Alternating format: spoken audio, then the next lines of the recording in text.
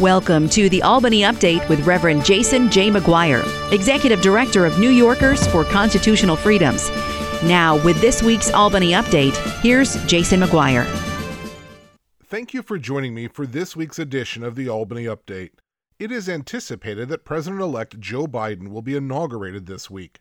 Tensions are high across America, and Christians should be especially focused on praying for our nation this week. We also are going to see some changes in the U.S. Senate. We'll be taking a look at the expected incoming Majority Leader, Senator Chuck Schumer, the Democrat from New York.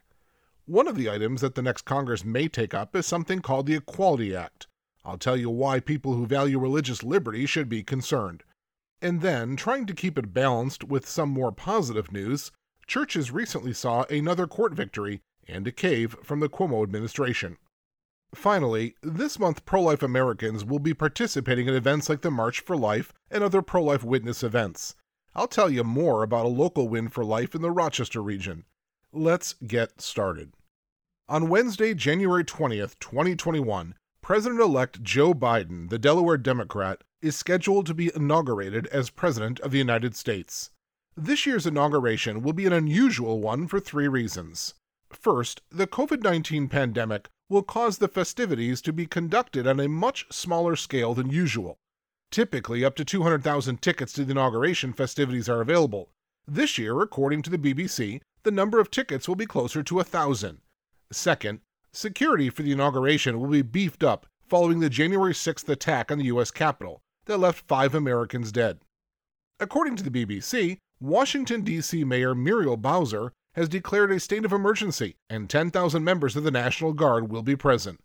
Third, President Donald Trump has announced that he will depart from past practice by declining to attend the inauguration. He has, however, made a commitment to an orderly transfer of power. Since Election Day, President Trump has argued that the election was stolen from him due to widespread voter fraud. Tens of thousands of Trump followers have signed up to attend an online event being billed as President Trump's second inauguration. President-elect Biden and Vice President Kamala Harris, the Democrat from California, are expected to take their respective oaths of office in front of the United States Capitol at noon on January 20th. Military service members will then escort the new president and vice president to the White House. New Yorkers for Constitutional Freedoms urges Christians across the country to pray that the inauguration will not be marred by violence and to pray for the incoming administration. There will be changes coming to the U.S. Senate as well. Senator Chuck Schumer has represented the Empire State in the U.S. Senate since 1999. In 2017, following the retirement of Senator Harry Reid, Senator Schumer has served as Senate Minority Leader and leader of the Senate Democratic Conference. Following the swearing-in of the U.S. Senator-elect Jon Ossoff, the Democrat from Georgia, and U.S. Senator-elect Raphael Warnock, another Democrat from Georgia, in the coming days, Democrats are expected to hold 50 Senate seats. Vice President-elect Kamala Harris's anticipated tie-breaking vote will give Democrats a governing Senate majority. Thus, Senator Schumer is expected to soon be voted to a new post, Senate Majority Leader. As Senator Schumer, 70, readies himself for his new role, New York voters may wish to learn more about the person who will become one of the 3 most powerful elected officials in the country. Who is Senator Chuck Schumer? Well, Chuck Schumer has been an elected official for 46 years. Immediately after graduating from Harvard Law School in 1974, Schumer ran for New York State Assembly in District 45. He won that election and was re-elected to the Assembly twice. In 1980, the U.S. Representative in New York's 16th Congressional District sought higher office, and then Assemblymember Schumer was elected to the U.S. House of Representatives. Beginning in 1981, Schumer was a member of the House for nearly 2 decades. In 1998, Schumer challenged Republican U.S. Senator Alphonse D'Amato, winning decisively. Senator Schumer has served in the U.S. Senate since 1999. He has been in Washington for 4 decades and has never lost an election. Senator Schumer makes it a point to stay in touch with every region of New York. Every year since he entered the U.S. Senate, he has visited each of New York's 62 counties. He did so again in 2020, despite the COVID-19 pandemic. Senator Schumer has a reputation as a hard-edged politician and a magnet for publicity. He's a liberal establishment Democrat who has emerged as a prominent critic of President Donald Trump. Sadly, he is also a strong supporter of Planned Parenthood. Senator Schumer's service as Senate Majority Leader will have profound consequences for the state of New York and for the entire country. With unified Democratic control of both elected branches of government, Senator Schumer, President-elect Joe Biden, and House Speaker Nancy Pelosi will have an opportunity to shift public policy to the left. However, the razor-thin nature of the Democrats' House and Senate majorities may make it difficult for the party to pass legislation. Will Senator Schumer and his allies take an aggressive approach, pushing destructive liberal agenda items through Congress? Or will they work in a bipartisan fashion, crafting non-controversial policies that attract widespread support? The answer to this question will help to determine whether Senator Schumer's tenure as Senate Majority Leader is a success or a failure. The Democratic Party's takeover of Congress and the White House in the 2020 elections will have major repercussions for policymaking at the federal level in 2021. One piece of damaging legislation that could become law this year is the so-called Equality Act. The Equality Act would make sexual orientation and gender identity protected categories under federal civil rights law. Under this misguided bill, so-called discrimination on the basis of sexual orientation and gender identity would be unlawful in employment, housing, education, and public places. The Equality Act also states that an individual shall not be denied access to a shared facility, including a restroom, a locker room, and a dressing room, that is in accordance with the individual's gender identity. The proposed bill would cause a wide range of problems, including endangering women and girls by giving biological males access to homeless shelters for women and to women's locker rooms and restrooms, punishing public employees who decline to address transgender persons by their preferred personal pronouns, forcing employers to allow transgendered behavior in the workplace, and punishing Christian-owned businesses that decline to provide services for same-sex ceremonies. In addition, concerns have been raised about whether the Equality Act would require boys that identify as transgender to be allowed to compete against girls in interscholastic sports. The House of Representatives passed the Equality Act on May 17, 2019, by a vote of 236 to 173. Unfortunately, 23 members of New York's congressional delegation, including Republican Representatives John Katko from the 24th District, Tom Reed from the 23rd, and Elise Stefanik of the 21st District, voted for the bill, while only 3 House members from New York voted against it. Of those 3, only Representative Lee Zeldin of New York's 1st Congressional District is still in office.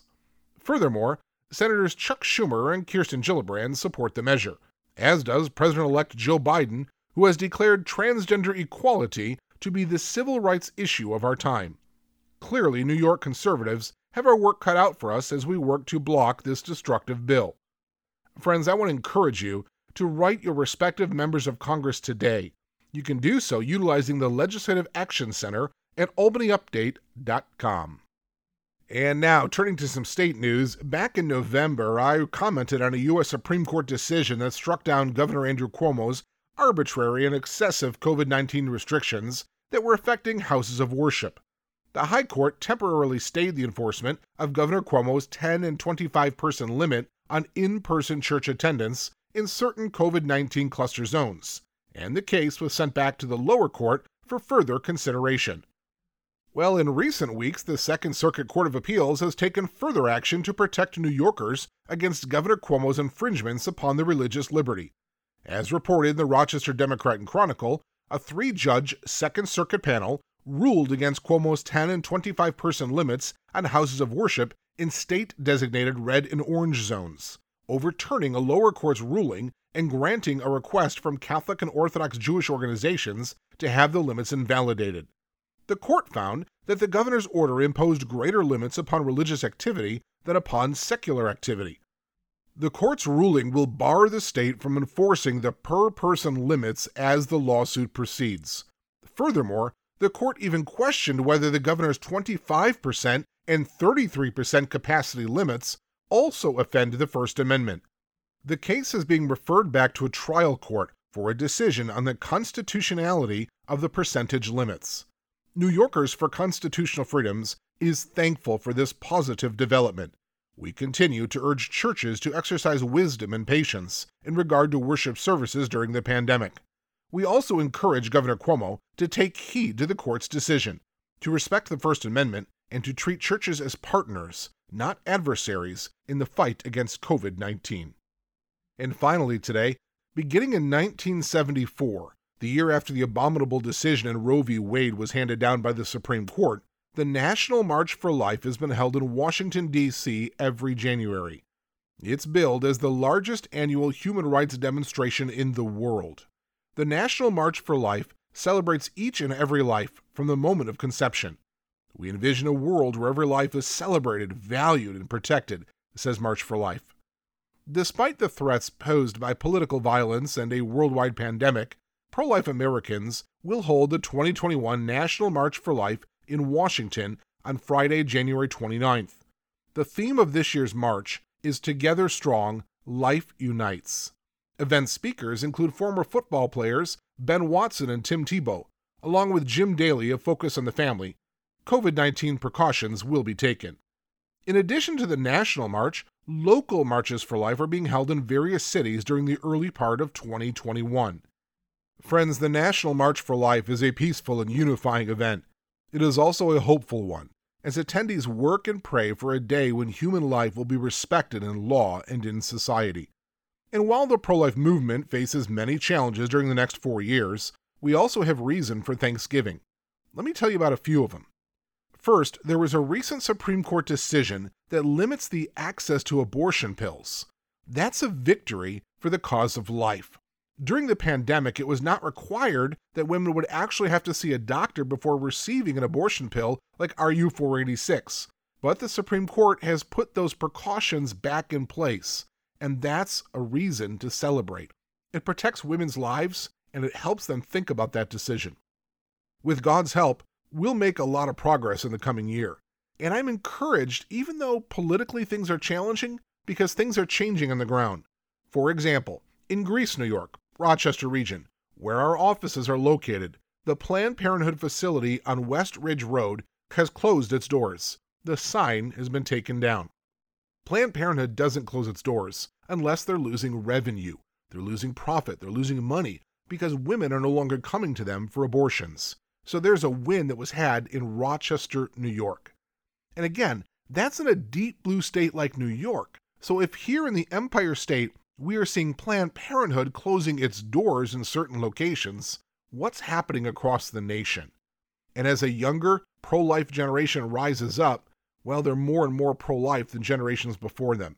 And so I am optimistic for the future of the pro-life movement. With God's help, we will make New York a pro-life state, and the United States will be a pro-life nation. Our labor is not in vain.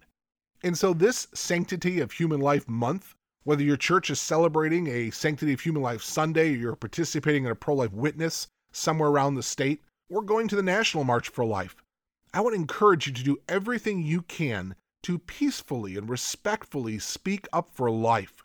We are changing hearts and minds, and one day we will be a pro-life state and a pro-life nation. You have been listening to the Albany Update, hosted by the Reverend Jason J. McGuire, Executive Director of New Yorkers for Constitutional Freedoms. New Yorkers for Constitutional Freedoms exists to influence legislation and legislators for the Lord Jesus Christ. To learn more about this ministry, issues you've heard on the program, or to make a financial contribution in support of New Yorkers for Constitutional Freedoms, visit albanyupdate.com or call 585-225-2340. Additionally, you can mail correspondence to P.O. Box 107, Spencerport, New York 14559. You can receive the latest legislative updates at facebook.com/albanyupdate. Follow New Yorkers for Constitutional Freedoms on Twitter @Albany Update, or sign up to receive the weekly Albany Update email by texting the word FREEDOM to 22828.